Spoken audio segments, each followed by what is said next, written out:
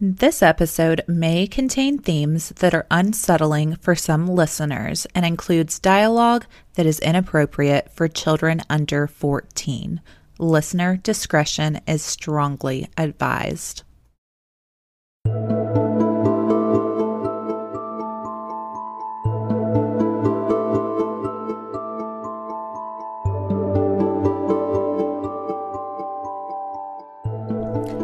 Hey, Juicy Juicers, I'm Brooke. And I'm Melissa. And this is For God's Sake, Don't Drink the Jones Juice. welcome back after our 3-month long hiatus. Something like 3 that. month? Way too long. It's been a while. So hi, thank you for joining us. I want to go ahead and apologize in advance if this is a really rough episode because it's been a while. It's been a minute. I'm surprised I remember how to do anything. I know. I'm so stoked. I've been missing this so much. I'm so excited to get back in it. I'm like, I'm all giddy over here. So thank you guys that stuck with us, and we're back. So Yeah, when we announced we were coming back, dude, I was actually very surprised at the reactions. Yeah, people were you guys were so nice about it, and like it made me, Brooke probably was excited too, I don't know. I'm not going to speak for her, but it made me like want to cry. Yeah. Because, I mean, there were people like, I've listened to every episode like 5 times since you left. Like, yeah, that's awesome. that was really cool. Yeah. So we are here for you again. And we are ready. We've just had we just had to go on a little break. A lot of craziness going on in our lives and a lot of updates, and as we go on, I'm sure there'll be things discussed, but for right now, just thank you for joining us. yes, and we thank hope you're as excited as we are. Thank you for still being here, even though we were like, just kidding, bye. So we are back for good. Do you want to talk about any life updates? Just considering. I mean, you go right ahead. You go for it. My life is the exact same as it once was. Well, I mean, I've gone through some things, as some of you may have just kind of gathered from subliminal Facebook posts, that kind of thing. Like I said, I don't really want to get too far into it, first episode, but we'll kind of talk about things as time goes past. But I'll just say I'm in a really good place right now, and life is good, and I'm just happy to be back, and I'm happy to be here with Alyssa, and yeah, it's good. It's good stuff. So I painted my bedroom. Did you? And hallway. Yeah. And bedroom furniture. Okay. That's my life update. You know what I've been doing? I've been just trying to live a good life and eating lots of food and getting really fat and not going to the gym and just trying to be happy. And I'm there, So much weight really rolls off your shoulders when you stop thinking about what you're eating. Right. Seriously, because I've been trying to watch what I'm eating, and it's miserable. You really just constantly and you're then you start to feel about guilty. the next meal because you're like, I have to have a salad. This sucks. Yeah. Oh my God. Yeah. So. And then when you just decide you're gonna eat whatever, your life just rolls on. Well, yeah, just does good. I beat myself up about it. Do you? See, yeah. I'm like the opposite. When I am dieting, I constantly beat myself up if you slip up or if I feel like I've eaten too much of something one day, I'm constantly beating myself up about it. Mm-hmm. But when I'm just eating whatever, I'm like, whatever. Right. I'm already fat. Fat and happy. Well just eat another slice of pizza. That's right. So yeah, I hope all of you are doing well. Yes. And we tried to keep the Facebook, maintained, here and there. That way you guys wouldn't leave us like we did you. We didn't leave you guys. We just we had to take a breather. Yeah, we didn't even leave. We just kind of stopped recording for a while, but we were still there. Yeah, we were still there. And I think we were both hoping we would get back to it. So yep, and here we are. Oh, also yesterday was Titus's birthday. He's 5 now, and I'm half a decade, dude. I can't even believe it. I can't either. It's mind blowing. Brooke was there when I pushed him out of my body. I was. That's one of my prouder moments in life. It was an amazing experience. That's my baby. Yeah, it was weird having 4 people crowded around my bottom regions. He was so cute yesterday. Yeah, they had his birthday party yesterday, and he had a ball. He got all kinds of goodies. He was so sweet to me too. Before I left, I was trying to hug him and kiss him bye, and he wrapped his arms around my thigh and was trying not to let me leave. Aww. I was like, "Oh, baby, I gotta go. I'm so sorry." That's so sweet. I didn't know he did that. He did. I love him so much. Oh, sweet boy. Yeah, but he also did swat at you if you. He did, but that's okay. That's all right. I'll just uppercut him. No, seriously, like when I was telling my mom, he hit me on my back because I don't remember why, but he hit me on my back, and nothing like the small of your back. Yeah. Nothing makes me want to just punt a kid more than when they hit me on my lower back. Yeah. Oh my God. I would never do it, just to clarify, but it brings a rage out inside of me. Well, he punched me in the eye the other day. So very hard. That was fun. Yeah, that was really terrible. I'm so sorry. It's okay. It's totally okay. It didn't hurt as bad as it sounded. It was like, it was like, Jesus Christ. And I knew if I didn't immediately act like I was hurting really bad, he would not care. Yeah, exactly. So I was like, I feel like he just kind of pretended to care because we were all like, Titus, she's crying. Oh no. He's a mess. We're working on the behavior. He has behavioral issues, but we're working on it. The school's working on it. Our church is working on it, which is amazing. So yeah. Anyways, we got some cool stories for you guys today. Well, hell, since we left, my daughter turned 14. That's wild. Yeah, she did turn 14. I have a 14-year-old now. So crazy. Yeah, just little life updates. A 5-year-old and a 14-year-old. Oh. But they love each other so much. They do. Oh my gosh. We had me, Brooke, and a few other people, and Scotty had dinner here at Brooke's house the other day. Like a game night. Mm-hmm. And Ansley didn't want to play games, but Titus, he's too young to play games, but yeah. He went upstairs to Ansley's room and played Fortnite and Roblox on her Xbox, and she hung out with him the entire time. For hours. Yeah. We didn't hear anything from him other than saying, I want a green drink. Right. And I kept telling her, I was like, if he is an issue, let me know and I will get him. But she was fine with it. She said he did great. She's like, I like hanging out with him. Yeah, so that was really nice. Me and Scotty got to hang out with the adults for once, right. And Ansley got to spend time with her cousin. Mm-hmm. So yay. That was cool.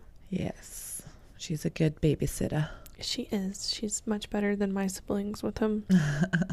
Scotty sent her a text and thanked her. I don't know if you knew that. Mm-hmm. Yeah, he showed it to me. Yeah, I was proud of him for that. That was really nice. I'm sure she appreciated it too. Probably so. Underwear. Is that it? Is that everything? Yeah, just, quick little, hey, this is what we've been up to, I guess. Nothing much. Okay, well, do you just want to go ahead and get started? Let's get started. All right, so today I am covering Chris Benoit, the double murder-suicide of a WWE professional wrestler. Super interesting case. Funny story. So before I knew who Chris Benoit was, whenever Scotty would say Chris Benoit, I thought he was saying crispy wall. Crispy wall? And I was like, oh my God. Okay, let me back up. I didn't think he was saying crispy wall, but that's what it sounded like. And I would always say crispy wall because, when Scotty says something to you and you're like, what? Yeah. He doesn't, slow down or enunciate it better. He just keeps on saying it the same exact way. Crispy wall. Crispy Wall. and he mutters. Yeah. Like, not mutters, mumbles. Like most men. Yeah. So I didn't think it was Crispy Wall. That's just what it sounded like. That's I just want to hilarious. clarify, I'm not an idiot. But so I always call him Crispy Wall because of that. Hilarious. Okay, so that's funny. I just have to add something in there. Mm-hmm. So when I was a kid, me and my sister and her best friend would hang out a lot. And like back in the day, I don't know if you did this, Alyssa, you're probably too young, but so like if you wanted to like have a certain song and not buy the CD, you would record on like a tape from the radio, like certain songs, and then you would have like a mixtape, right? Well, we thought that Ludacris, okay, you know who Ludacris is, we thought his name was Little Chris, okay? So on this tape it said Little Chris, and then we also had songs by Mystical. Okay, have you heard of Mystical? It's a rapper. So anyway, but you know what we thought his name was? What? Mr. Cool. Mr. Cool. So we had Little Chris and Mr. Cool. Oh my God. That's hilarious. Horrible. So now every time I hear Ludacris or Mystical, I'm like, Little Chris, Mr. Cool. And now you can add Crispy Wall to that. Crispy Wall. Because I don't know. And there's also a wrestler named Bobby Lashley, but I always call him now I can't even remember. Blobby Blashley. I don't know. But anyways, Crispy Wall is nothing to joke about because the story is actually very sad on very many different levels. Oh gosh, yeah. So I got my sources from so Vice put out a documentary called it's like a series called Dark Side of the Ring, but they did one on Benoit. Yeah, it's good stuff too. Did you watch it? Yeah. Scotty made me watch it. Did he really? It was good. I watched it with Scotty, and I took some stuff from it. I also used prowrestling.fandom.com. I used Wikipedia. I used CBS News, What Culture, and Bleacher Report. All right.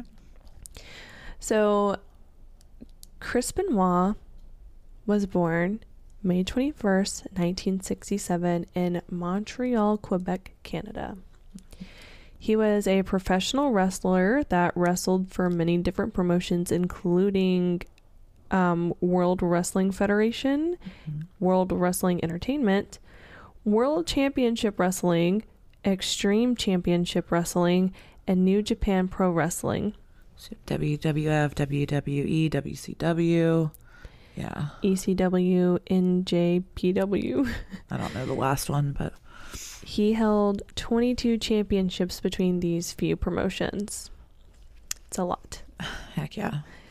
So I'm just going to kind of give you a little bit about what he did as a wrestler, just so you can kind of see he was pretty accomplished. Oh, yeah. He was a good wrestler. Very, very, very well known before everything happened. Yeah. Yeah, and probably more well known now that everything has happened. But yeah.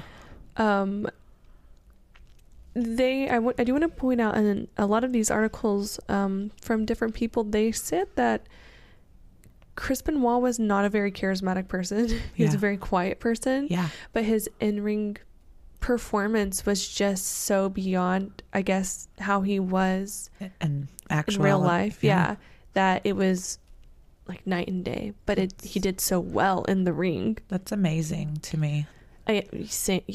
It's kind of similar to Scotty's personality, I think. I was literally going to say that. Yeah. In ring is completely different than the person you get like on the regular. Mm-hmm. Yeah.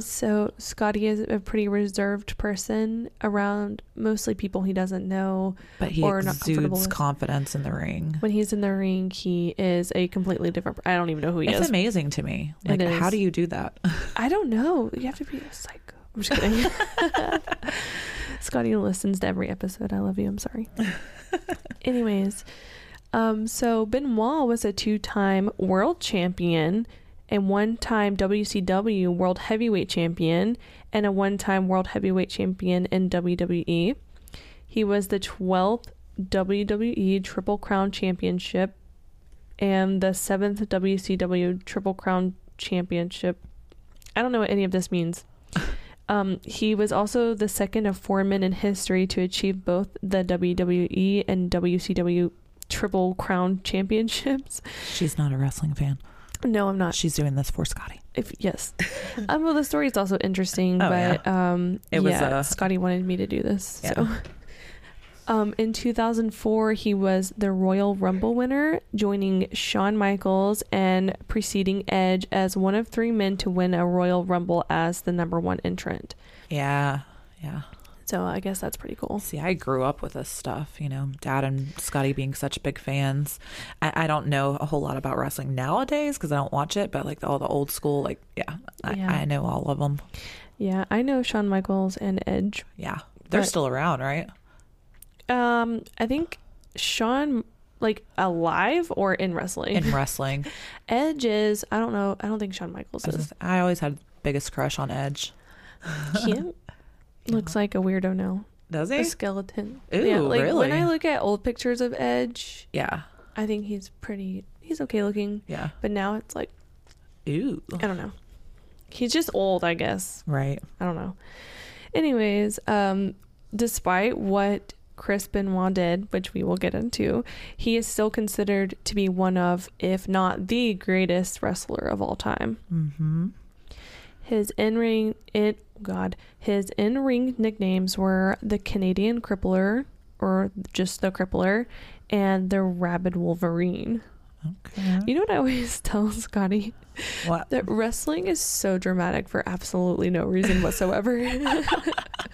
Well, I feel like it's a dramatic sport, though. It's really not that dramatic, though. Like the Rabid Wolverine, but they're just like body slam. I don't know, like the what are they called? Like the plots, the storylines, they're so dramatic for no reason. That's what is so, like Scotty, when he wrestles, I don't know, his persona is kind of like an underworld mob boss. And he's feuding now with a guy named Ace, and I don't know, it's just weird. They like drag each other into like vans and drive off and like kidnap each other. I don't know. It's just so funny. It's like Scotty says that he's like this underworld mob boss and Ace is king of the South. Okay. And they come together to, I don't know, like handle their disputes by wrestling. You know what I mean? It's just funny. I don't know. A little side note here, if you guys are into wrestling, my brother / Alyssa's man, his stage name is Tyler Colpret. You guys should check him out. Oh, you know what I was thinking about? What? I was thinking how I always say Scotty. Yeah. I always say Scotty on here, but anybody who knows him from wrestling calls him Tyler. They don't know Scotty. They know him by Tyler. And his name is Tyler Colpret on Facebook. So and sometimes, Instagram. Yeah, on every social media. And he doesn't, it's literally just everything is about wrestling for his social medias. So I'm always scared that like people will see me replying to Tyler Colpret and being like, I love you too. And think you're like a cheating whore or something. Yes. Wait, I thought her man was Scotty. Right. Scotty Murillo and Tyler Colpret are the same person. Yes. I'm breaking his kayfabe, but that's what that is, just to protect myself. Wait, she's in a relationship with a guy named Tyler? I thought it was Scotty. It's both, okay. It's both. I get 2 men in one, I guess. Well, that right there was good to clarify, because there's probably been people a little confused. They're like, this is a little shady. Yeah, no, they're the same person. Okay, so Chris Benoit was married to Nancy Benoit, who went by the name of Woman in WCW. She was born May 17th, 1964 in Boston, Massachusetts. So Nancy was originally married to a wrestler named Kevin Sullivan, who was feuding with Chris Benoit. Nancy and Benoit started an on screen. I did. Bunny ears. Okay. Relationship. During WCW Saturday Night on December 7th, during a post-match interview with Sullivan, a home movie done by Nancy and Benoit was played for Sullivan, where the two can be seen canoodling in a kitchen. Woman was heard saying, "You can't find me, I'm my own woman," and Benoit adding, "You consider yourself the master of human chess. Well, my bishop just took your queen." Sorry, I misspelled something in here. And as I said with the, bunny ears, you can kind of guess that this on-screen relationship became a real life affair. It's often joked that Kevin Sullivan booked his own divorce. Right. Yeah. And Nancy and him were officially divorced in 1997. Woman's final WCW appearance was May 26, 1997 on Monday Nitro, as she accompanied Benoit to the ring. On the following week's show, Benoit showed up without Woman, and she was never seen or mentioned on WCW again. Wow. I don't know why. Yeah. But I think that's weird. Disappeared. Yeah. I asked Scotty, he said, "There's your answer, Alyssa." And I was like, "Where? It's not in here." Yeah. He was like, "We don't know." Okay. I was like, "Thanks." And he was like, "It's probably because, they had a kid and, she was raising children." I don't know. Right. So February 25th, 2000, Daniel Benoit was born. He has two other siblings, Chris Benoit, sorry. But they have a different mother than Daniel. Okay. So he had older siblings. Yes. It was alleged that Daniel Benoit had Fragile X syndrome, which is a genetic condition that causes intellectual disability. It's caused by a mutation in which a DNA segment known as the CGG triple repeat is expanded within the FMR1 gene. Okay. I just wanted to fully explain that. Because we know exactly what you're talking about. Well, if I didn't explain it, I feel like people would be like, "Why didn't she say what it was?" So. Oh, no. Yeah, totally. Google it. So needle marks in Daniel's arm suggested that Benoit had been giving him growth hormones because he was undersized due to Fragile X. Oh, my God. Chris Jericho, who was Benoit's co-wrestler and one of his best friends, stated that the symptoms of Fragile X fit Daniel to a T all across the board. There were people who publicly stated that they had no knowledge of Daniel having Fragile X. But Jericho says if Chris had decided that he wanted to keep it to himself, you wouldn't have been able to pry that out of him with anything. He's so a very private person and in real life. Yeah. Later, though, in Jericho's book Undisputed, he said, "It turned out that Daniel didn't have Fragile X, but at the time it made sense because I was grasping at straws." There have also been no medical mentionings of Daniel having Fragile X, but for whatever reason, it's still unknown whether he did or not. So, but unfortunately, Daniel having Fragile X allegedly having Fragile X was a cause of family issues between Benoit and Nancy. Really? Yeah. So that's just a little bit about their family, the three of them.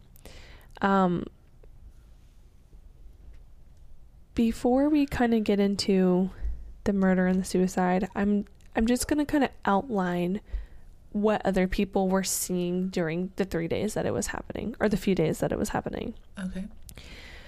So, I think this was, I obviously accidentally erased it. It was either Friday or Saturday at 3:44. Benoit called, obviously I deleted his first name too. It was Eddie Guerrero's nephew. Okay. I can't remember. Chavo Guerrero. Okay. Yeah, Chavo Guerrero. Okay, yeah, that's what it was. Benoit had called Chavo Guerrero Okay, no, I'm so sorry. I'm like skipping so much stuff. Okay. At 3:30 p.m. on Saturday, June 23rd, 2007, Chavo Guerrero received a voicemail from Benoit saying that he had overslept and missed his flight, and in result would be late for the show that night in, is it Beaumont, Texas? Beaumont, Texas? Beaumont, Texas. Okay. Guerrero called Benoit back and was concerned when Benoit sounded tired and groggy. They spoke about the message Benoit had left for Guerrero and then hung up. 12 minutes later, Guerrero called Benoit again because he was concerned. But Benoit did not answer. At 3:44, Benoit called Guerrero back and said that he didn't answer the call because he was on the phone with Delta trying to change his flight. He also talked about how his day had been stressful due to Nancy and Daniel having food poisoning. A coworker who traveled with Benoit called him, and again Benoit talked about how Nancy was vomiting blood and Daniel was also vomiting. Ew. Yeah. Sunday, June 24th, Benoit sent out 5 text messages to coworkers using his own phone and Nancy's. And this was around 3:51 a.m. and 3:58 a.m. 4 of the text messages were the Benoit's address, and the 5th message talked about how the dogs were in the enclosed pool area and how the garage side door was open. Weird. Yeah. He also called an unknown friend and then called WWE's talent relations office and told them how his son was throwing up and him and Nancy were at the hospital with him. Due to this, he wouldn't be able to make it to the live event in Beaumont, but would be taking a later flight into Houston, which, you know, is weird. He's changing up what's happening with Nancy and Daniel. Yeah. By Monday, June 25th, Chavo Guerrero notified WWE about the text messages from Benoit, which in return made the WWE reach out to the Fayetteville County Sheriff's Department and ask them to check on the Benoit family. Officers were sent to the house where they found the family dead. They notified WWE, informing them that they had found 3 bodies and that the house was now a major crime scene. Oh my God. Do I need to pause it? No. Are you sure? Okay, pause. My feet are just freezing. Okay, sorry. Brooke had to go get socks. So anyways, where was I at? The bodies were found. Okay, yeah. So, according to the investigation, this is kind of what happened with Benoit and his family during those text messages and calls.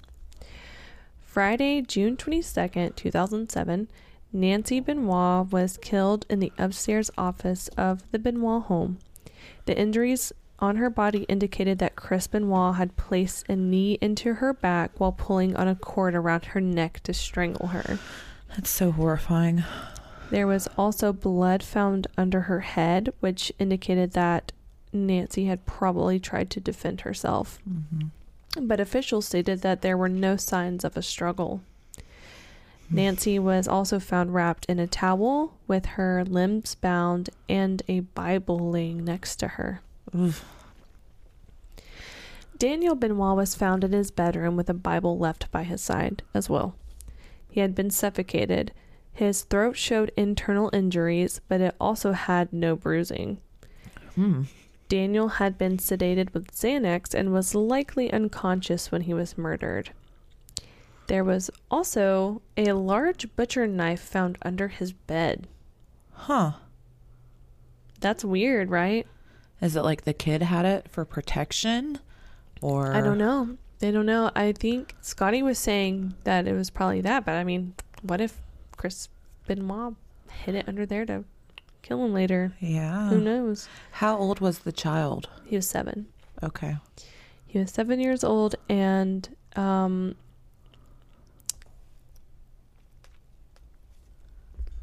probably unconscious when he died. So that's good. Mm-hmm.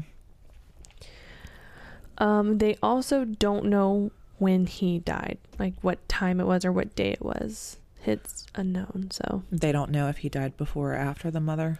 I think they think he died after her. Yeah. They're pretty sure he died after her, but yeah, you would pretty much have to. Yeah. You know. they don't have an exact time or whatever. So after killing his wife and child, Monday of 2007, Chris Benoit killed himself by using a weight machine cord to hang himself. Benoit released the weights, and 240 pounds, which is 6 pounds heavier than Benoit, caused the strangulation. The pull-down bar had been removed, and Benoit was hanging from the pulley. Eesh.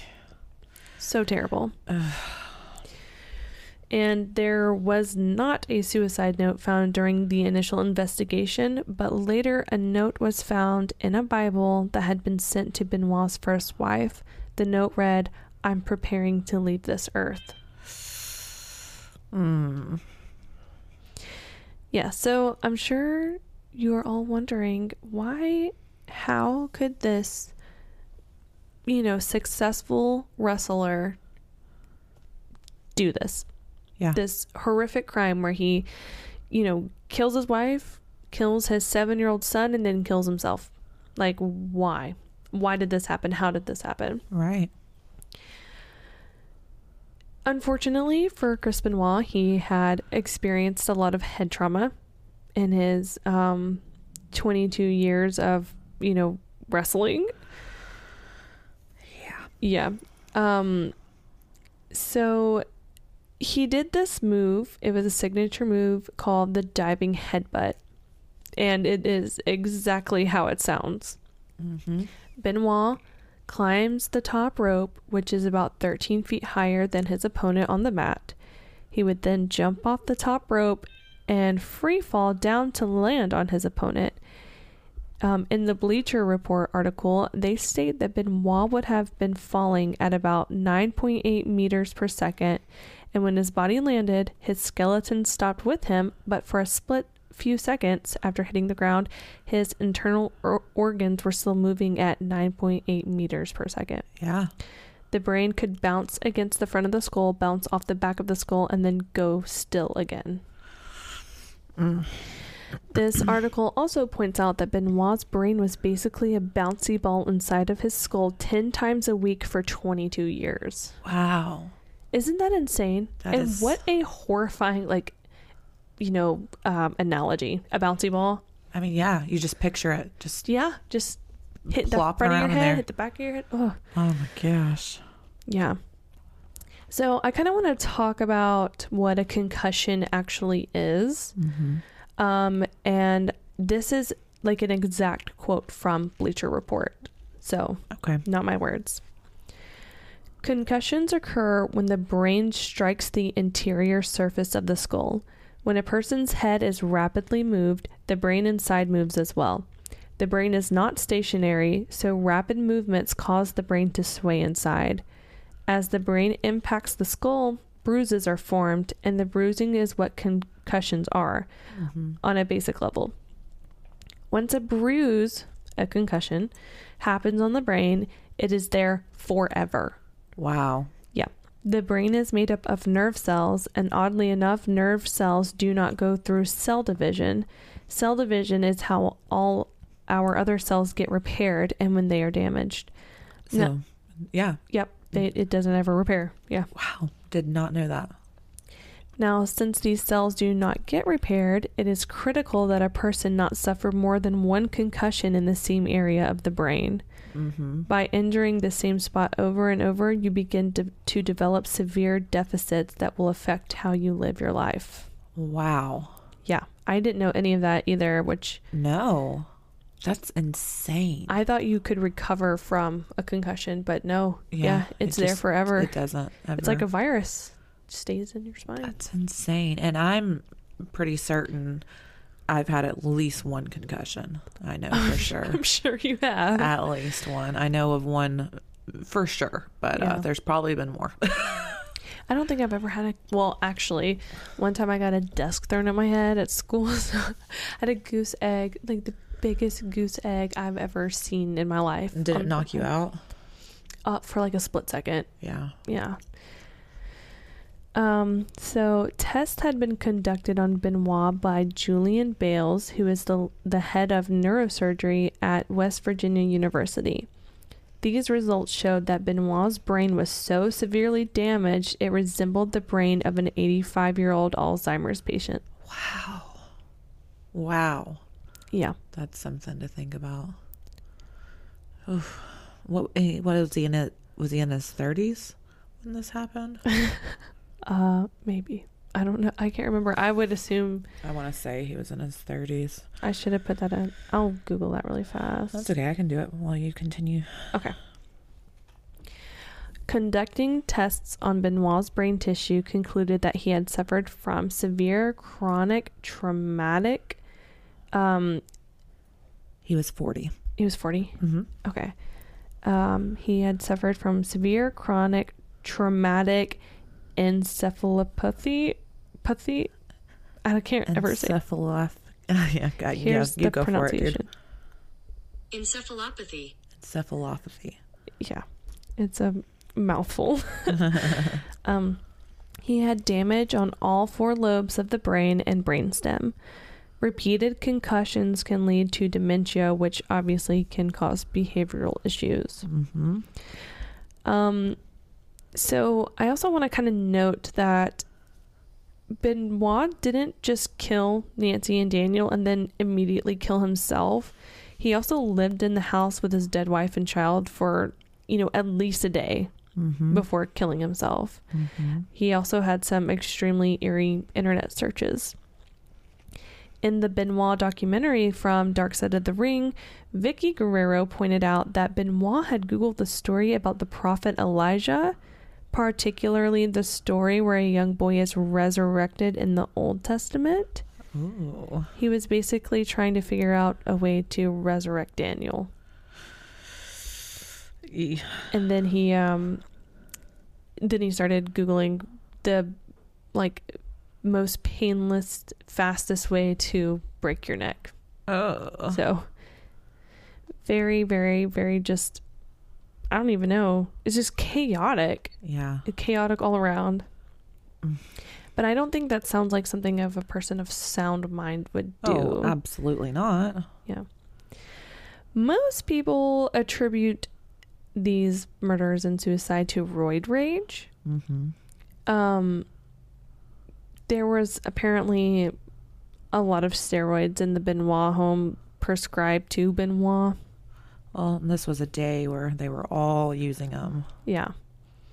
I actually found an interview with a medical doctor named Gary Waller with WebMD, and he answered questions about roid rage. Wadler is a clinical associate professor of medicine at the New York University's medical school. He's a spokesman for the American College of Sports Medicine, a member of the World Anti-Doping Agency, and the author of the textbook Drugs and the Athlete.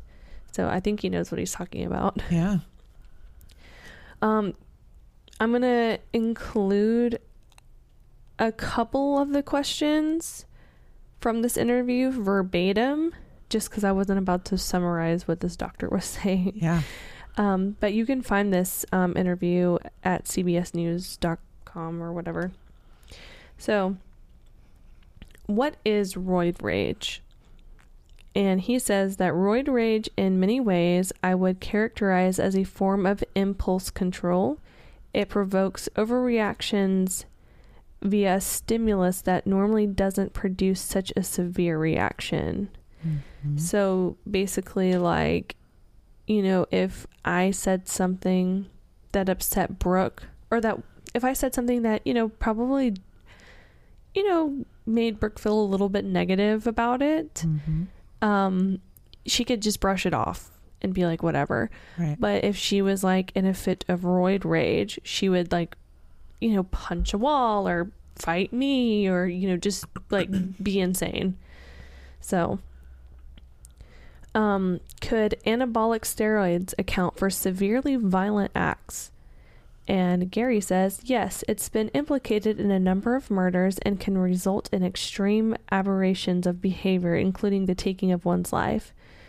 Another thing you have to be mindful of, it may unmask an underlying psychiatric disorder that has been basically kept in check until the individual is exposed to this category of drug.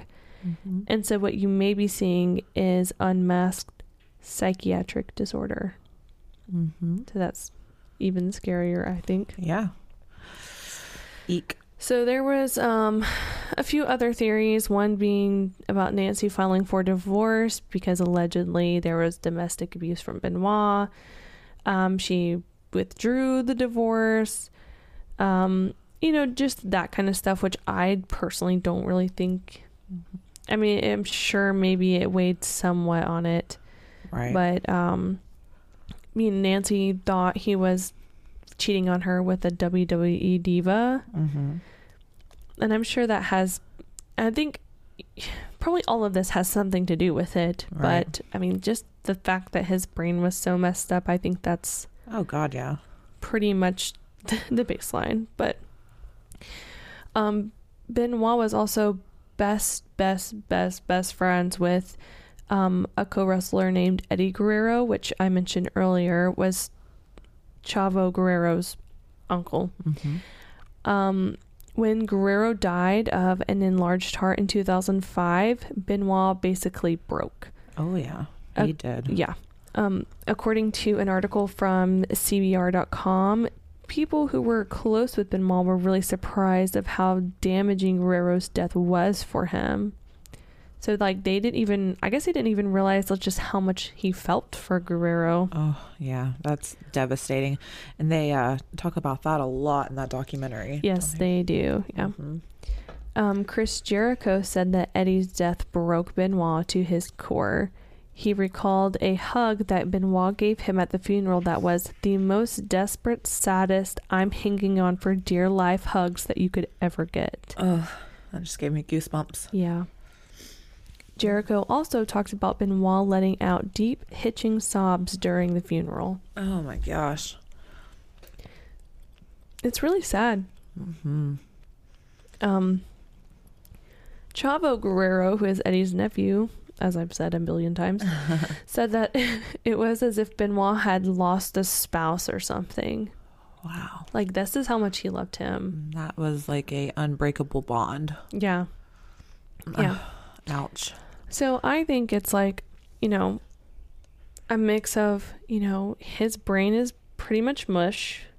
I literally looked at a picture of a normal brain versus a brain with CTE, mm-hmm. and it's insane. It is it's like looking at a lung that's healthy and a lung that a smoker has been smoking for 40 years. Wow. It's so crazy. Gosh. So because of Benoit killing his family and himself, WWE kind of had to mature its wellness policy. Good. Yeah, which included banning certain prescription drugs that are known to cause behavioral issues, mm-hmm. and working with former WWE wrestler Chris Nowitzki's Sports Legacy firm in an effort to bring awareness to the adverse effects of concussions. Resulting from this, WWE has banned chair shots to the head, which is something Benoit did all the time, regularly. Even before I kind of knew that bit of information, whenever I think of him in my head, I feel like I see a chair hitting his head. Right. So I think, obviously we know probably better than a lot of people. Yeah, they say wrestling's fake or whatever, but you've seen Tyler's injuries, you know, bad shit can happen in there, accidents, things that aren't supposed to happen. Yeah. Tyler's broken bones and collarbone, bloody face, and needed stitches. Yeah. Didn't get the stitches, but needed them. In his nose, split his nose, had mm-hmm. that big gash in his leg, giant knot. Shit happens, and that's this isn't even WWE shit. This is indie wrestling. Yeah. It's actually crazy when wrestling is fake in the sense that it is predetermined, right? But shit happens. Yeah. And it's, they get hurt. Yeah. You know? Yeah. It's crazy. I don't like it, but Scotty talks about all the time, like sometimes he'll like black out for a second in the ring and he hit his head, or he's struggling to do something because he's dizzy. He's driving home and feeling like he has to throw up, and I'm like, oh my God, do you realize you have a kid?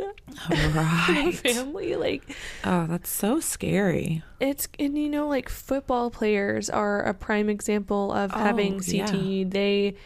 Aaron even Hernandez, with helmets, you know, even with helmets, they constantly are having hitting the ground and brain injuries. Yeah. And you know, wrestlers don't wear helmets, but they get their heads hit, slammed into the ground, and all the time. It's like the Aaron Hernandez case I really, really want to cover. Yeah, I don't know it, I don't think. Oh, we'll do that one soon. Okay. It has a lot to do with brain injury. Yeah. All right, the last thing I have is I just want to talk about how Benoit is pretty much erased from history after that in the WWE. I mean, like, you can still watch him wrestle, like YouTube and or even on the WWE now is with Peacock, I guess, but you can still watch his matches. Like when I was researching last night, Scotty was watching some show or whatever, and Benoit comes out, and you can't search Benoit. Like if you search up Stone Cold Steve Austin, you can find, like, I guess every match he's ever done or whatever. If you type in Benoit, you're not going to find anything. Really? Yeah. Or like with you know how Scotty actually told me this, I didn't know this until he told me, but remember when I said that he was the one of three Shawn Michaels and Edge to be the number one entrant in a Royal Rumble. And so I guess it was Shawn Michaels, then Benoit, and then Edge. And so when Edge did it, they were like, Edge is now part of a small group of people who you know, have been the number one entrant to, you know, make it to the end of, or to win the Royal Rumble, including Shawn Michaels. But it's literally just like completely like blacklisted. Which I understand. He was a murderer. He killed 2 innocent people and then himself. But but did wrestling cause it? See, like, I mean, I'm just glad they've upped their standards and are doing checks for that kind of thing now. You know, it's still pretty dangerous, but I'm sure that was a devastating blow to the industry. And I mean, WWE faced a lot of scrutiny from it, because I mean, how could they not?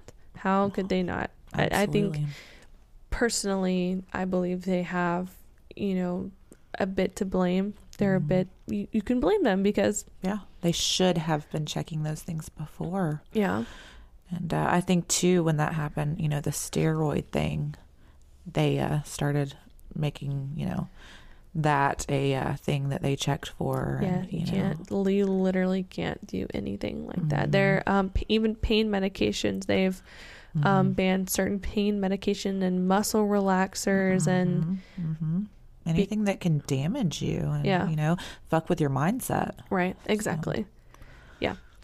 So that's the case of Benoit's double murder suicide. It's sad. Yeah, it's very sad. It's sad. And I said that it's sad in many ways. Oops, sorry guys. It's sad because, I mean, obviously he killed people and himself, but it's also sad because, I mean, he probably didn't realize like how what damaged. Like what this wrestling was doing to his head, to his brain. And, you know, all of this most likely, like 99% probably would have been avoided if he didn't have so many brain injuries. So what I find interesting for our first podcast back, Alyssa and I both chose local to us cases because I believe Benoit was Fayetteville, Georgia.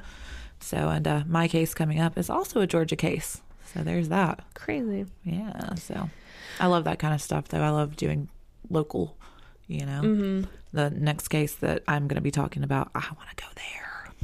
I do too. I also like how sometimes we'll both, I mean, like, usually we don't tell each other what we're doing. We kind of did this time because it was like our first time back, but we did, like, we just kind of told each other, and we both just so happened to have Georgia cases. Yeah. I like when there's like a similarity in our cases. Yeah. All right, well, I guess we will take a quick break, and then we'll be back for Brooke's story.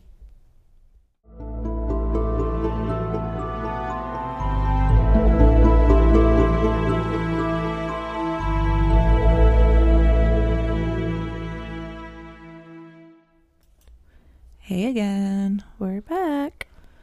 And we're going to just dive on into part 2. Anything we need to discuss beforehand? I just want to say, if you guys hear my stomach growl, I'm sorry. It growled like 3 times when I was talking. She hangry.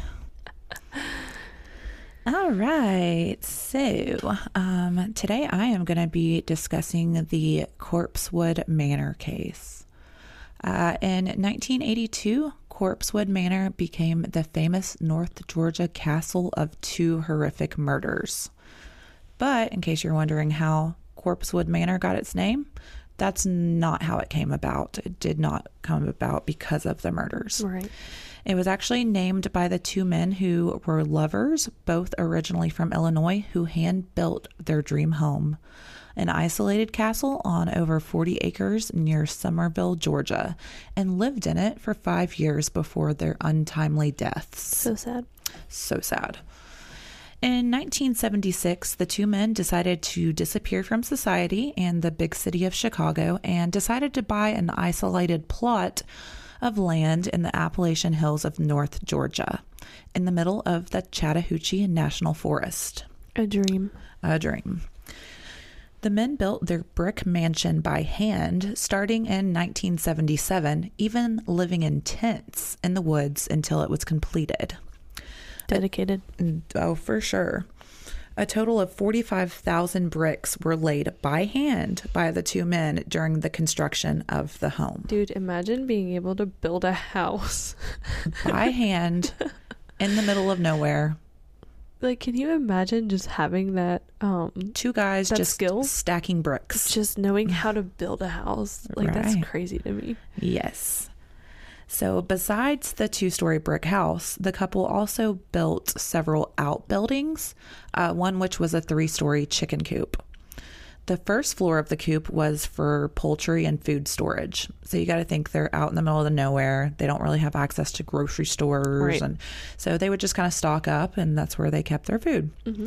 The second floor was for canned goods and the couple's pornography collection. I guess that's where you would put it. With the canned goods, you know. Got ravioli and the chicken porn. coop. Ravioli and porn. The third floor of the chicken coop was nicknamed the Pink Room, and it was where the couple would entertain their guests. And I say entertain. I mean, the porn is with the ravioli, just a floor below, just imagination. So we'll talk more about the Pink Room later. I do want to say really fast that what a horrible place to put your Pink Room, because chickens smell so bad. Right. Like, so bad. Right. And it's what you said, the third. It was the third floor where the Pink Room was. In the chicken so coop. The first floor was for the poultry and for storing food. Second floor was for canned goods and porn. And the third story was the Pink Room. My goodness. So the name of the home, actually, according to a legend, came from the body of a dead horse that was on the property the day the men found the site. So there's a dead horse just laid out there, which is already kind of creepy. Like a bad omen. Yeah. A very bad omen. Well, it might just have been. We're about to find out. So one of the men, his name was Dr. Charles Scudder, and he was a brilliant retired professor from Chicago. The other man was named Joey Odom, and he was from the same area. They were a couple, though, that came from very different backgrounds. Again, Scudder was a doctor, and he was known as super intelligent, soft-spoken, and eccentric. He had purple hair, Ooh. a pet monkey. What? Yeah. And an interest in the occult. Oh, wow. He had degrees in zoology, languages, and chemistry, and his PhD was in pharmacology. Oh my God. Also, imagine being just accomplished. Yeah. You can build a house and you're accomplished. Right. About this time, he had already retired and he was 50. So Wow. he had it together. Dr. Scudder was a fan of the Addams Family and later decorated his home with the Gothic Victorian decor, just like the show. Pretty nifty. I think that's dope. That is cool. And you know, I read this, you probably also know this, but how the Addams Family, like in real life, everything was like pink. Yeah. Pink, And then they had the pink room. Yeah. That's so weird. So, yeah, back in the day, guys, obviously, you know, the Addams Family originally was in black and white.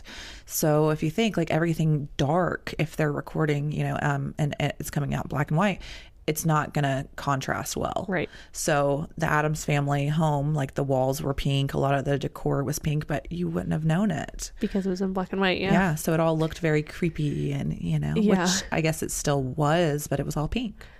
I would have loved to seen that. I've seen actual pictures of it. I've seen pictures too, but Yeah. just imagine like this creepy family living in a pink house. Yeah. So now Joey Odom, who was 12 years Dr. Scudder's junior, had a fifth grade education. Oh, man. And he came from a poor family, but he was an excellent chef and housekeeper. Now, Joey Odom claimed to be a Catholic, but Scudder, on the other hand, was not shy about proclaiming his satanic beliefs. Scudder was a member of the Church of Satan. Now, fun fact, if you guys aren't aware, Satanists actually do not worship Satan. That's a big misconception. It's like, what do you expect people to think? Yeah, right. Satanist. I mean, yeah. So if you guys don't know this, Satanists are actually just atheists and they don't worship a god at all. They actually worship themselves and they consider themselves the god. I knew that, which is weird. It is weird. It's weird because of the name. Yeah. Why don't you just call it like a your self-assist? So it's confusing, I guess is more the word. Not weird. It's confusing. Right. Like I knew that, but if you don't know, you're like, whoa, what? Really? Right, yeah. You know, you just think like devil worshiper. Right, like So Dr. Scudder had resigned from the medical school at Loyola in Chicago, but before leaving had collected 12,000 doses of the psychedelic drug LSD-25. 12,000 doses. That's a lot of doses. Right. So at the medical school, he had performed a ton of government-funded experiments with the mind-altering drug. And for some unknown reason, he had also taken 2 human skulls from the school, which would become part of the satanic rituals at the castle. Which, I mean, I think the unknown reason is pretty obvious. They're doing rituals, so they needed human skulls. Like, if you're going to take 12,000, hits of LSD with you, why not just take the skulls too? I mean, at least they weren't killing people and using they took already dead skulls. Yeah, exactly. Is it raining? Is that what that sound is? It sure sounds like it, doesn't it? Wow. The giant home in the woods had no resources to get running water, phone, or electricity, but the couple was happy. They had a well dug to pump water, and they used lanterns and candles for light at night. It still just sounds nice to me. Like, it does sound nice. Just secluded. Like, honestly, not for forever, but like a getaway or something. Well, I wouldn't like the no AC. That'd be a big nope. No. See, that would bother me. That would be that'd be a big no for me. Mm-hmm. But they had everything they wanted. Like, this was a dream to these guys, just to get away from the big city and just live their life the way they wanted to without interruption. Right. So they decorated again with satanic symbols, and they loved living away from the struggles of the big city life. It was a dream to them. Now, the people of the nearby small town of Summerville, Georgia, were stumped on what to make of these guys. This is a small town in, North Georgia. As you can imagine, it's a bunch of, close-minded hicks. And they are not very thrilled about this gay couple, with one of them with purple hair and a pet monkey, coming around. They're like, what the hell is going on here? They were, I'm sure, very confused. Oh, yeah. So rumors start, of course, that they're having, the men are having wild orgies and performing satanic rituals. But ultimately, those rumors were pretty true. But by all accounts, the men really just stuck to themselves and they weren't bothering anybody. Like I said, they were just living the dream out there. They're not bothering these little townspeople. Leave them alone. Though they were openly gay, the people that did know them considered them friendly and very well liked. The men owned 2 massive English mastiffs. Whoa. Yeah. One of them, his name was Beelzebub, which I did not know this. I had to look this up, but Beelzebub was the prince of devils in the Bible. Yeah, I did knew you that. know that? Mm-hmm. And then the other one's name was Arsanath, which was named for a character in Howard Phillips Lovecraft novel. H.P. Lovecraft. H.P. Lovecraft. You know, I bought an H.P. Lovecraft book to go in here, but it's at my house and I keep forgetting to bring it. Oh. According to another local rumor in town, Dr. Scudder claimed that he had invoked a demon to protect their home. They decorated their Gothic castle in occult decorations, devil statues, stained glass pentagrams, bedposts intricately carved with demonic figures, a pink gargoyle,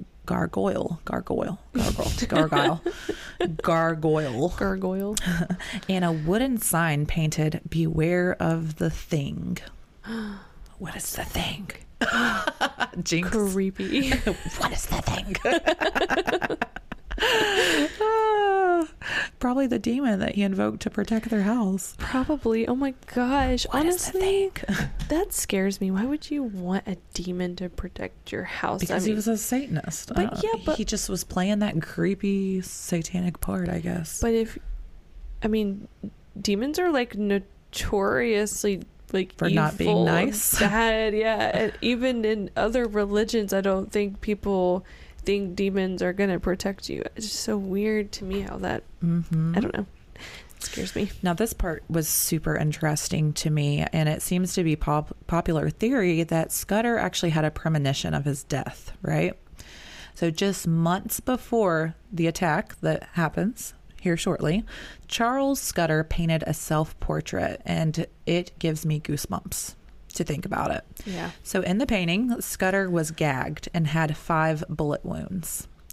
And lo and behold, his body was discovered in almost identical condition to this self-portrait. Now, when people would ask about this creepy painting in his home, he would just say, "That's how I'm going to die."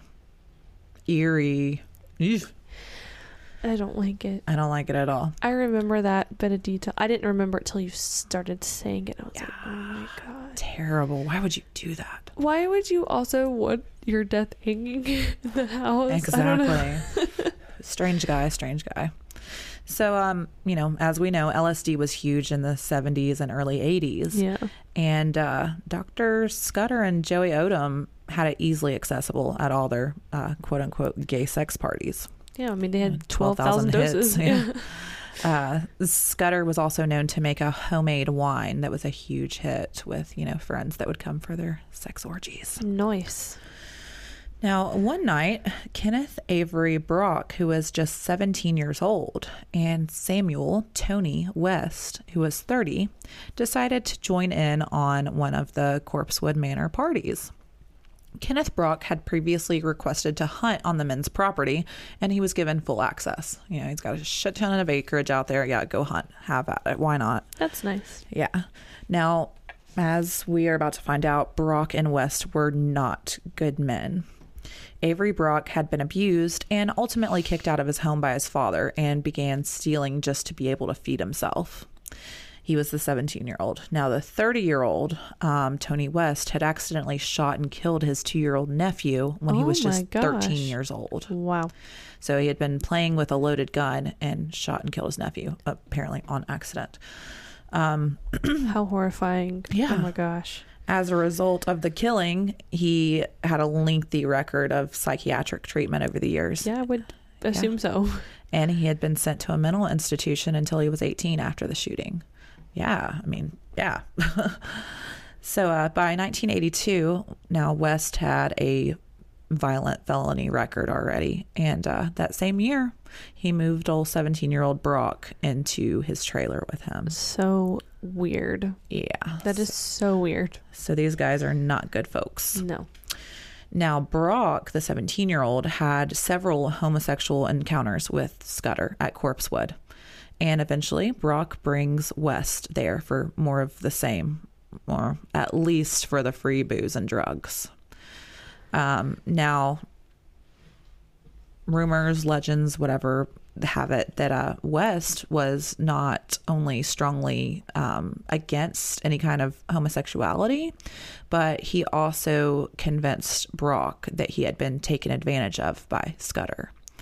So whether Brock was actually taken advantage of by Scudder kind of remains unclear, but they did have sexual encounters. We know that. It was West's one and only visit inside the castle that the two decided that they would rob Scudder and Odom. West was convinced that the men had large amounts of cash and told Brock that the, and I quote, queer devil worshippers were hiding it on the property. My goodness. So, unbeknownst to these idiots, though, Scudder and Odom actually had sunk everything they had into their dream home. Yeah. So they didn't have much of anything except for the house. I mean, they have a 3-story chicken coop. Yeah. I mean, and a castle in the woods. Right. They built by hand, you know. So on the night of December 12th, 1982, Brock and West set their plan to rob the couple. On the way out to Corpsewood Manor, they picked up a rifle from Brock's mom, who they told they were going to use the gun to go hunt rabbits. They also picked up their teenage friends, who would just happen to be the innocent bystanders to a horrific crime. Their names were Joey Wells and his girlfriend, Teresa Hudgens. On their way out to the secluded house with guns in tow, the four huffed a combination of alcohol, paint thinner, and glue. And this was known as a toodaloo. A toodaloo. A toodaloo. Yeah, probably because they can fucking kill you. Yeah, right? Also, imagine being 30 and hanging out with teenagers. 17-year-old. Yeah. Cute. So weird. Sounds like a good guy. So things seemed perfectly normal upon their arrival to Corpsewood. They were greeted happily by Dr. Scudder, and all four of them climbed the 40-foot ladder into the pink room. Wow, 40-foot. 40-foot ladder. Now, a little bit more about the pink room. This was also known as the pleasure chamber. So the four of them sit around and they start drinking some homemade wine. The professor's house was off limits to his curious young visitors, and instead, Dr. Scudder would entertain his guests on the 3rd floor of his chicken coop, where the pink room was. The pink room, as you can imagine, was painted entirely pink and was filled with mattresses, candles, whips, chains, pornography, and even... Wait. The 2nd floor had the pornography. Why do we have more porn upstairs? I mean, you got to have it in the pink room, right, to get them going. I mean... Also, how big is this room? I'm not sure how big it was, but, I mean, there's a lot going on in there. I guess you don't really need that much space. Yeah. So, yeah, it's just filled with all kinds of kinkiness. And there was even a logbook that listed their guests' sexual escapades. Okay. So, yeah, I guess if you want something to get you in the mood, just start flipping. Oh, yeah, this happened here. Yuck. Just read some, like, erotic logins. Yeah. So it didn't take long, though, before Brock went out to the truck, supposedly to get more Toodaloo. I'm gonna go grab some more Toodaloo, guys. I'll be back with your Toodaloo. You want some Toodaloo? Yeah, How let's about get you some want more some Toodaloo? Toodaloo. All right, I'll get 3 Toodaloos. But he returns carrying a rifle.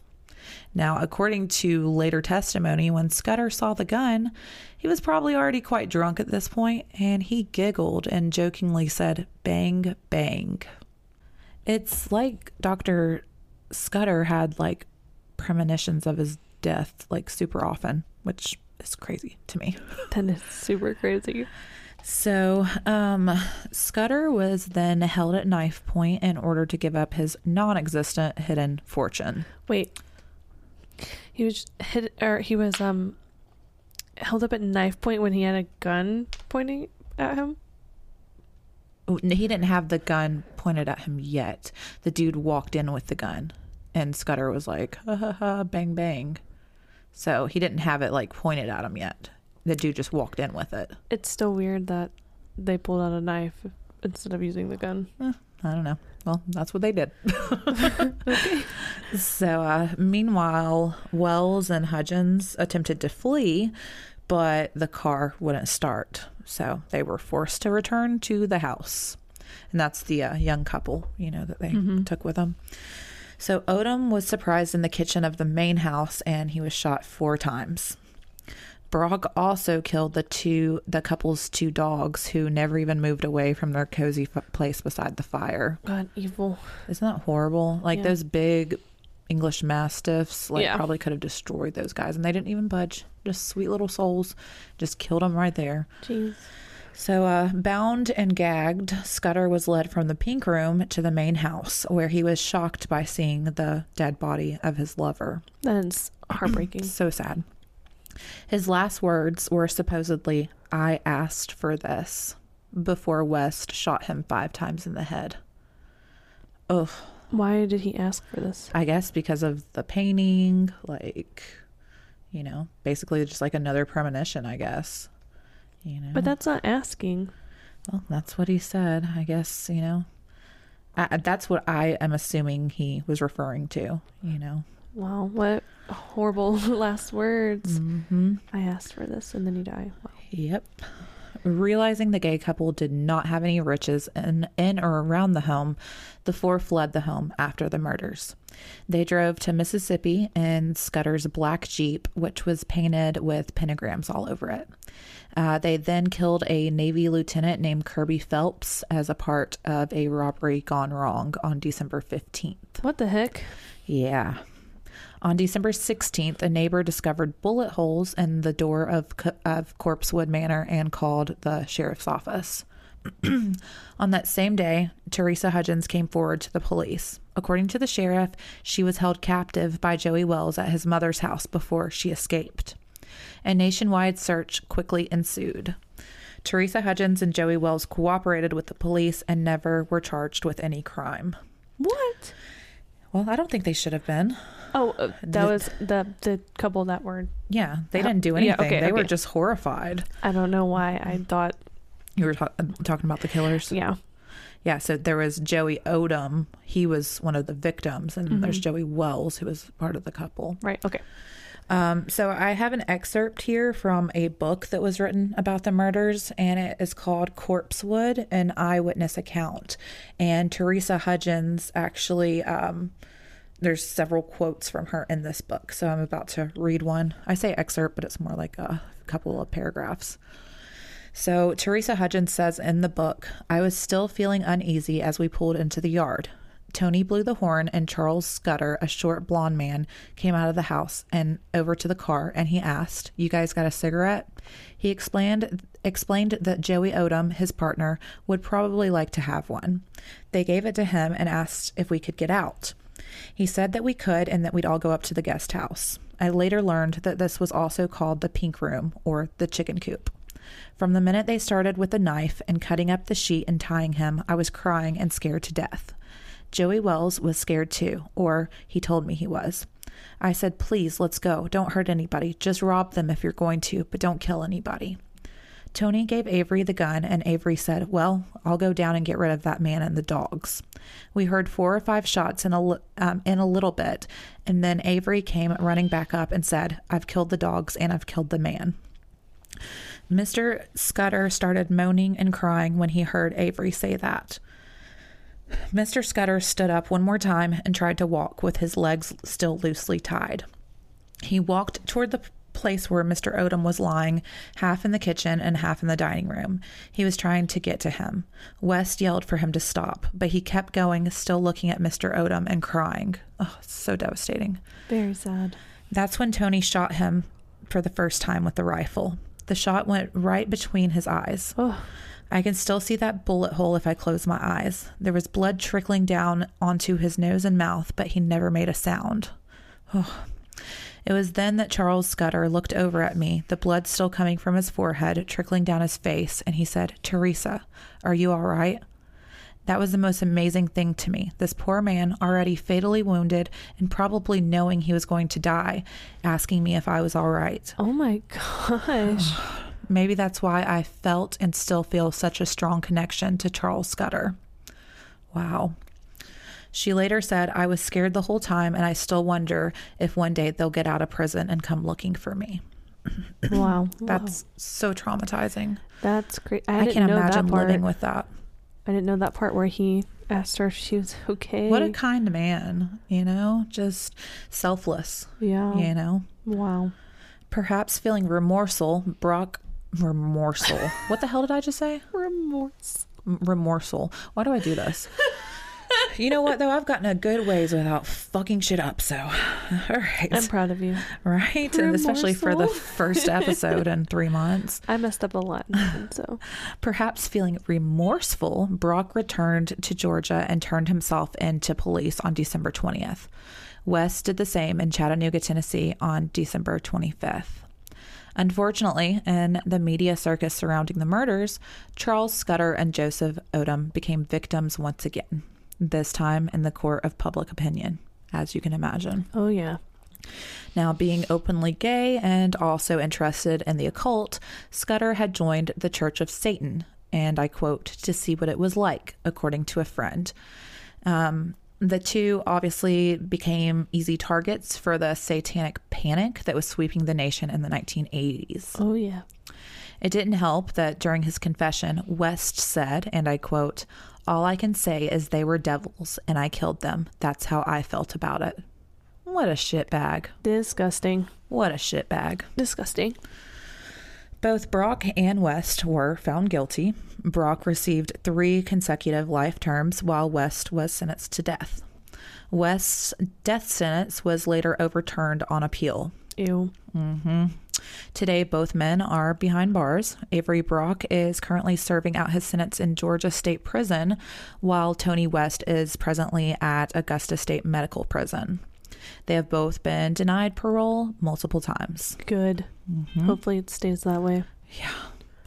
The property was purchased soon after the murders. Today, it remains privately owned.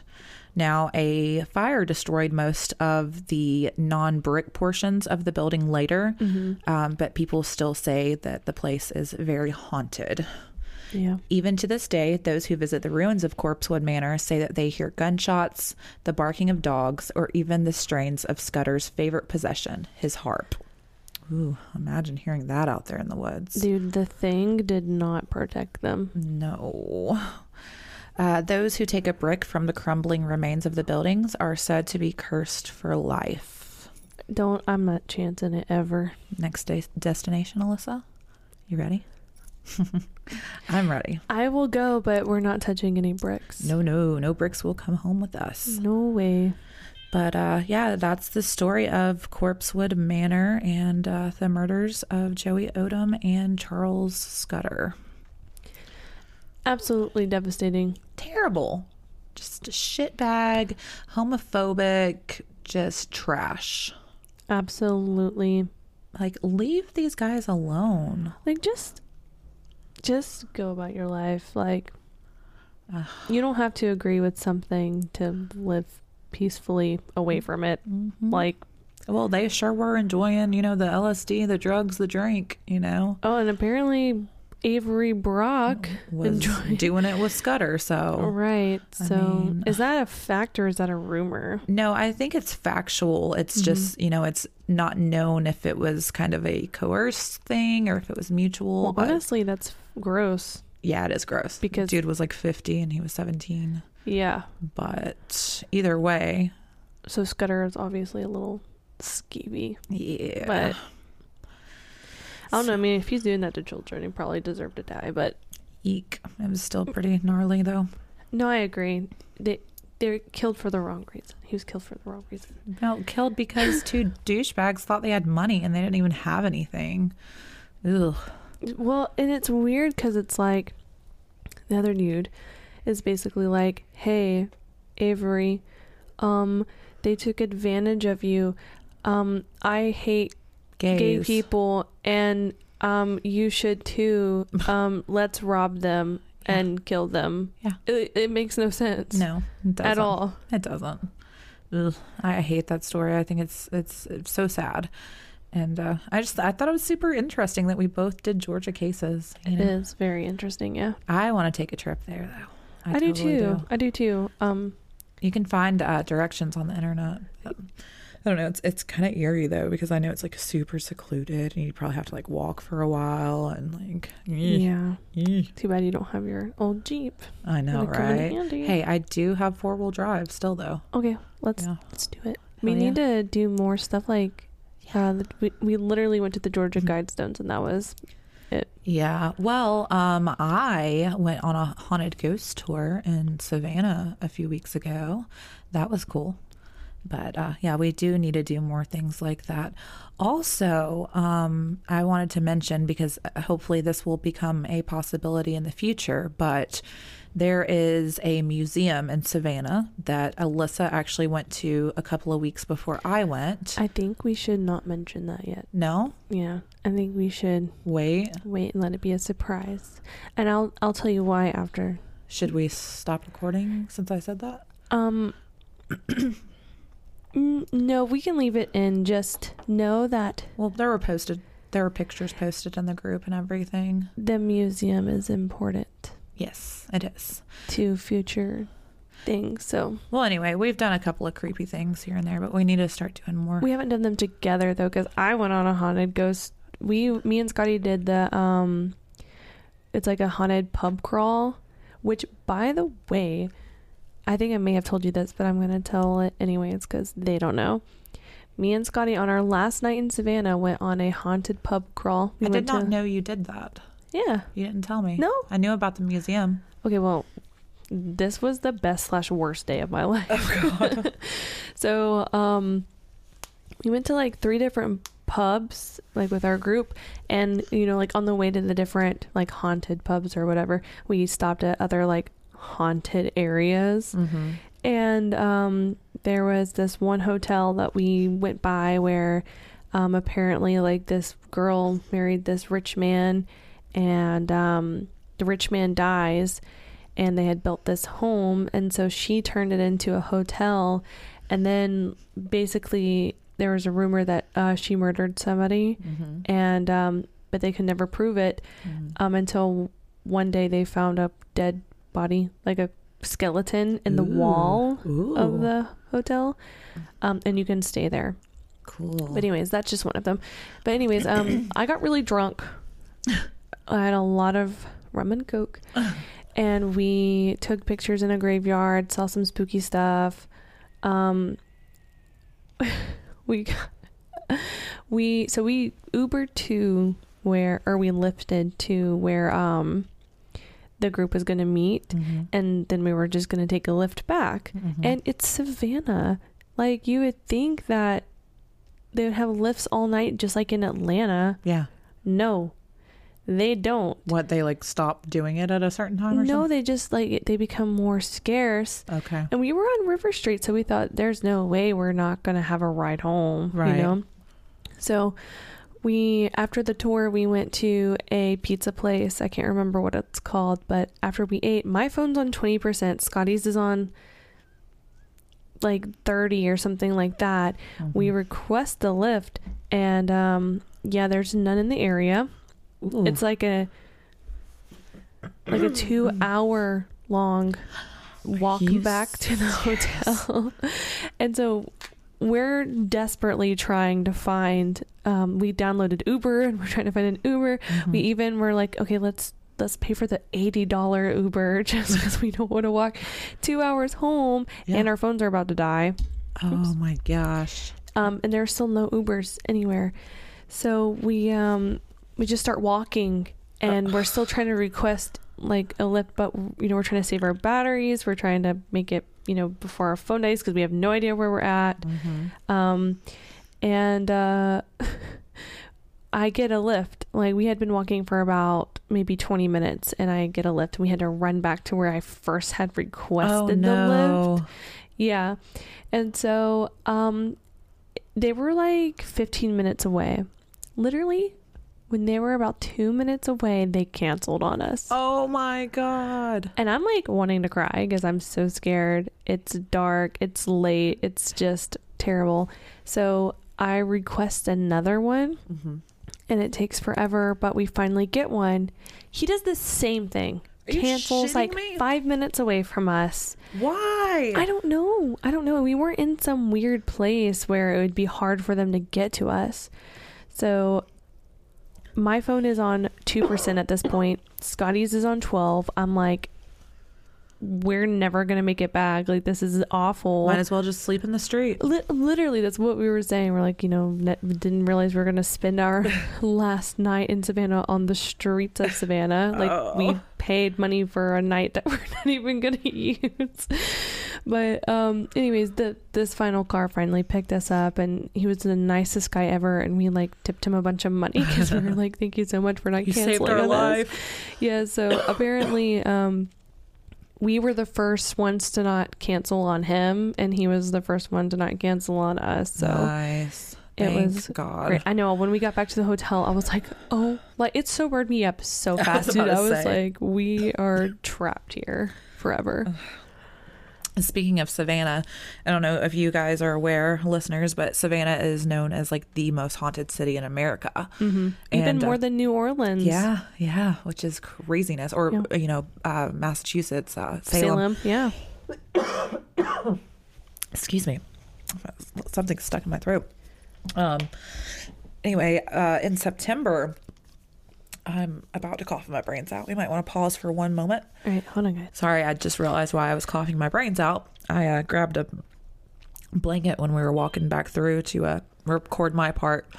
And this blanket lays on my stepdaughter's bed, and the cat lays on it, and I am highly allergic. So that's what's going on right now. So she's highly allergic, yet has like, what, 2 cats? 2 cats, 2 dogs. Yep. Anyway, they stay upstairs though, so I'm not used to the cat dander. Anyway, about Savannah, I am going in September to stay in a haunted hotel room. And story goes, this particular inn, back, early 1900s, whenever it was, there was a young woman by the name of Anna. And Anna and her husband were staying at the inn. Well, Anna gets back from wherever she was, and she walks into the room where her and her husband are staying, and he is with another woman. Ooh. So catches him in the act, and basically, rumor has it, rumor, but this is a true story. She ends up falling out of the window to her death, hit the concrete, bam, done. Most people think that she jumped just out of distress and, just the horror of finding her husband with another woman. But there are rumors that maybe she was pushed, to keep quiet. We don't really know. Anyway, like I said, true story. So I am going to stay in the room where this death happened and where she jumped from the window. They say Anna does not like women at all. She likes men. I bet not. She sometimes men have claimed to be woken up by her, like caressing their head or their chest. Now, women, on the other hand, have been dragged out of the bed by their feet, choked in their sleep. They have had their belongings end up in the street, in the toilet. Anna doesn't like women at all. Okay, Brooke, why? Why am I doing this? Because I'm fucking weird. I don't know. But I'm stoked. I can't wait. I don't know how long I'm going to last in there, but Right. hopefully I won't jump to my death or be pushed to my death, rather, by Anna. But just in case you are, I will be putting out applications soon for a new co-host. stop it. So yeah, I it was like a 2-month wait, to get to that room because so many people want to stay in it. So I will be doing that, and so that'll be a cool update to give you guys in a couple of months. You should bring like a little nanny cam or something to like record you guys while you sleep. That would be really cool. You should totally do that. Yeah, something. Yeah, your GoPro or something. Yeah, or something that can like last all night. Like, or whatever. will I sleep? I don't know. We'll see. You might be coming home from Savannah a night early. So, and also while I'm there, I'm going to do. Now, when me and my girls were there a few weeks ago, we did a ghost tour, like I said, but we did the trolley tour because the one I wanted to go on was a hearse tour where you actually ride through the city of Savannah, and your host, or whatever you want to call him, driver, chauffeur, tour guide tells you, the horrors and all the things of Savannah. But the hearse tour was completely booked up while we were there, so I'm going to book it for while I'm here the next time. And this is a hearse that for 15 years was in operation carrying dead bodies. So I think that's dope as hell. I know I'm strange, but so I'm going to do that as well. So hopefully I can come back with some story for you guys, and hopefully I will be back after this. I looked into the hearse one too, but Scotty was not about it. No, Scotty doesn't. We're pretty different when it comes to that kind of stuff. He's not into the spooky stuff so much. Not really. I don't know. I don't even think he wanted to do the haunted pub crawl, but Yeah. I mean, we had a lot of fun, and our tour guide, she was seriously amazing. Like that tour would have not been as great if it wasn't for her. That's awesome. Yeah, I saw that one, but of course I couldn't do that with the girls. Yeah, it's sad because we had so much fun. Oh my gosh. And there was a bachelor party with us, and Scotty made friends with them, and it was That's the hilarious. weirdest thing ever. Scotty made friends with them. I know. Bunch of girls. No, bachelor. Oh, bachelor. Yeah. Bachelor. I was thinking bachelorette. Okay. Cool. Yeah, it was really weird. but we had a good time. I love Savannah. Like, if I could do move too. to Savannah, I would. It's just so Love damn that. muggy. But it is here where you're not I just mean, outside. you're right. It's You're right. terrible here. You're right. I guess it is, 30 minutes from the beach, so that's nice. Right, exactly. So I guess keep listening out for this news that we may or may not have. We're not that quite I sure. halfway spilled the beans on my bed. But I also do want to say that I'm sorry, this is so much talking. This coming Monday, well, after this episode, next Monday, we will have a listener juice out instead of a regular episode because Brooke will be in Florida.